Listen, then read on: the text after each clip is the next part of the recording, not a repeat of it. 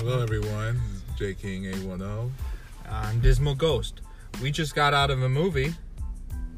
Just seeing the movie Shoplifters.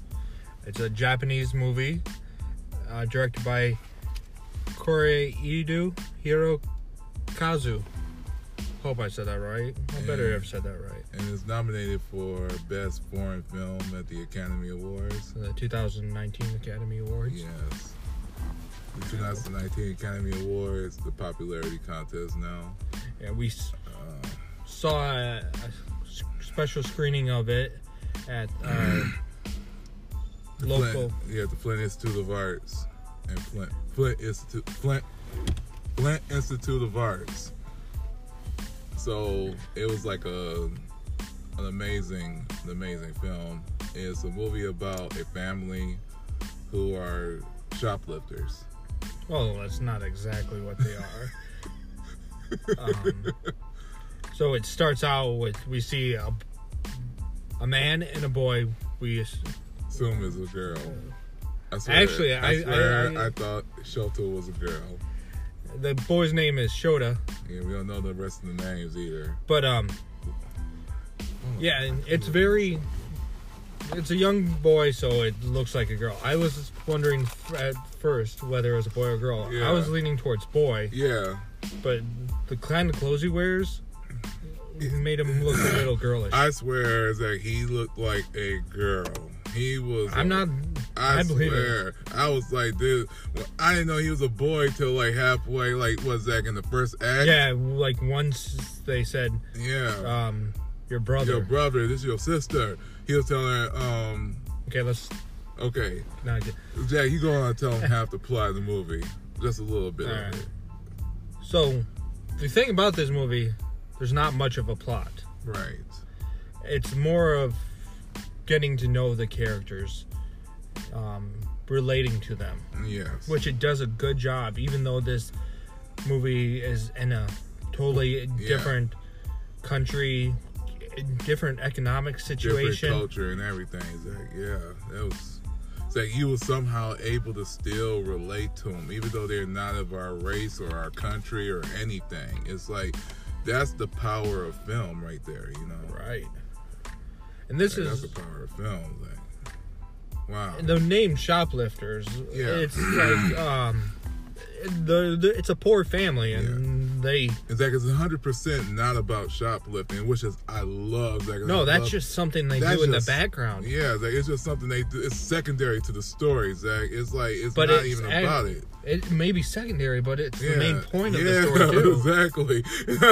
Exactly. Now I think about it now. It's like, oh my god! It's like I didn't even give a fuck about the shoplifting anymore. No one. It's like you don't even care about the shoplifting no more. In fact, I would have wanted more shoplifting. Yeah, I think if we would have had more shoplifting, I think it would have took something away from the movie. Yes, but I was just hypnotized by the way they were shoplifting. They came up with all these secret ways of doing stuff, secret codes and everything. Yes, it's just memorizing all the stuff that you do in shoplifting. It was like they had like all these different codes. Like you could tell these people have been doing it for a long time. Oh, and it has 99% on Rotten Tomatoes. Which really doesn't mean anything anymore. Oh Jesus! And 8 out of 10. Still very good. Roger Ebert gave it 4 out of 4. IMDb 8.1 out of 10. That is really good. And this is a director. He did like Father Like Son, and 2 other movies I'm forgetting about, which I'm definitely gonna check out. Yeah, so this movie is getting a lot, like Father Like Son, After the Storm in 2016, Happy as Lazaro 2018. Nobody knows. That's one of the ones Nobody knows. Yeah, so he did Winter's Bone. No, he didn't do it. These are similar movies. Like, we're looking on Google right now more about the background of the director of the film. So the movie is 2 hours and 1 minute, which you can definitely feel it. It does feel like 2 hours. Yeah. Like, it was many times where I thought the movie was going to end. It's a slow movie, like I said, not much of a plot, which I love movies like that. So I didn't mind it. So So, yes, and I'm thinking, Zach, like the best thing about this movie, the best thing you guys are gonna love about this film is that it develops the characters so well, and just like we just said, it basically makes you feel like you're there with them. Yes, you feel like you're a part of this family, and it's able to do that like without doing like 100 different takes, different shots. Most of the shots are like long drawn out shots. Yeah, there's just one huge widescreen shot. That's it. One extended, right. Wide shot. Wide shot. So it's like it's barely any over the shoulders in this movie either. There's only like and I like that too. I probably could count the number on my hand. Yeah, it's like it wasn't that much. And it shows that you don't have to do that much in filming to make a good movie. You can actually make people sink into the story like that. So the movie has the way how they get caught and how that's when a lot of things are going to get explained. Yeah, so the movie is kind of it's a social look at how people in poverty look in Japan, but it's also kind of like a crime drama. Yes. Because it does, like the name, Shoplifters, it involves crime. Yeah. And we see that from the very beginning with them taking in the small girl, whose name is Yuri. We later find out it's Juri, but then they change it to Rin, or Lin in American English. Right. Yes. And the thing is that it's like you get the way how they find this girl and the whole situation, you kind of understand why they didn't want to, why they make the decision they make. This happens in the first like 5 minutes of the movie. They find her. They just come from the store after shoplifting. Yeah, which was, I feel, an amazing opening. It was amazing opening. Like it's not your typical opening of a film, waking up in the morning. And, no, you already got a hint at what the characters were like just from the beginning. Yeah, exactly. And people love movies like that too. So this movie is actually the 4th highest grossing Japanese film. Really? And it was like of 2018. Oh, yeah. But I thought it was like in history of Japanese cinema.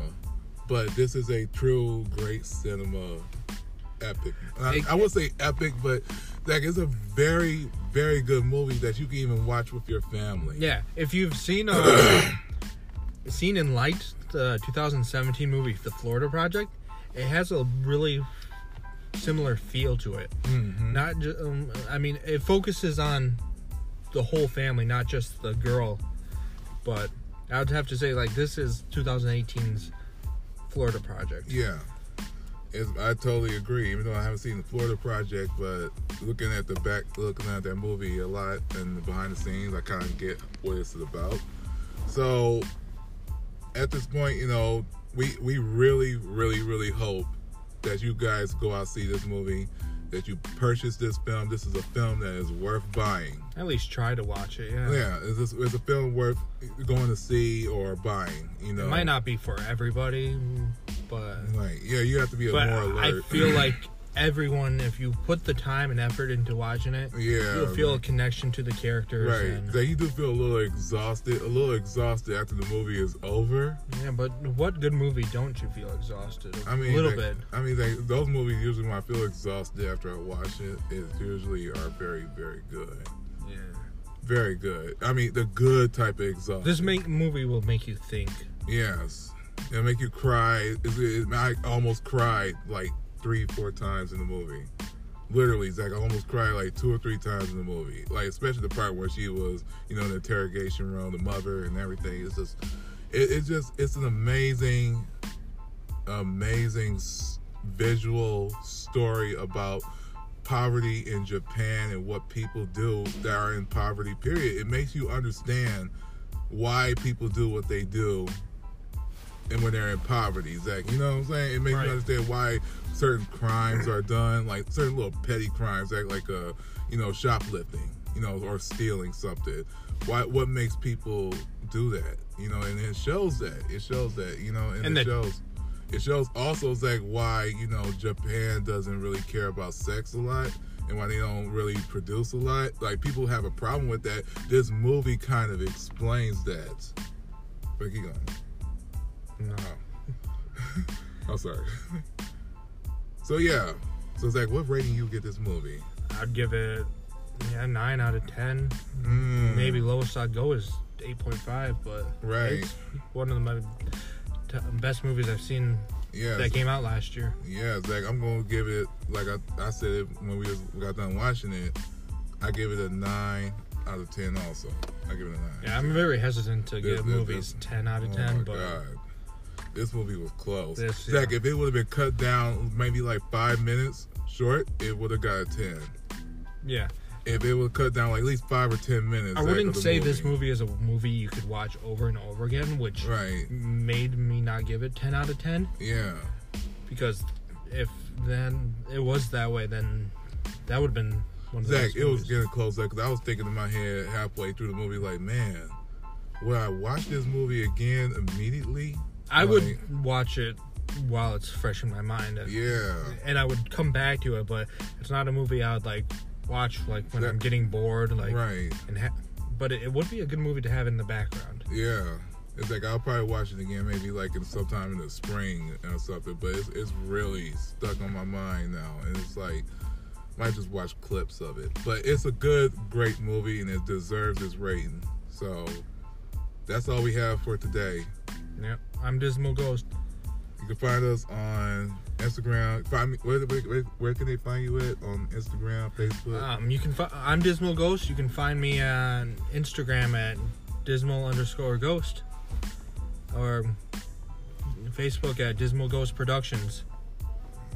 And you can find me on Instagram at jking_810. So, all right. Till next time, everybody. Next week we'll reveal. Sorry to Bother You. Sorry to Bother You. I've actually already seen Sorry to Bother You, so Jermaine hasn't. I haven't seen it yet. So they'll be excited. It's a great movie, and we look forward to talking about it. Yep. So, still next time, people. Peace.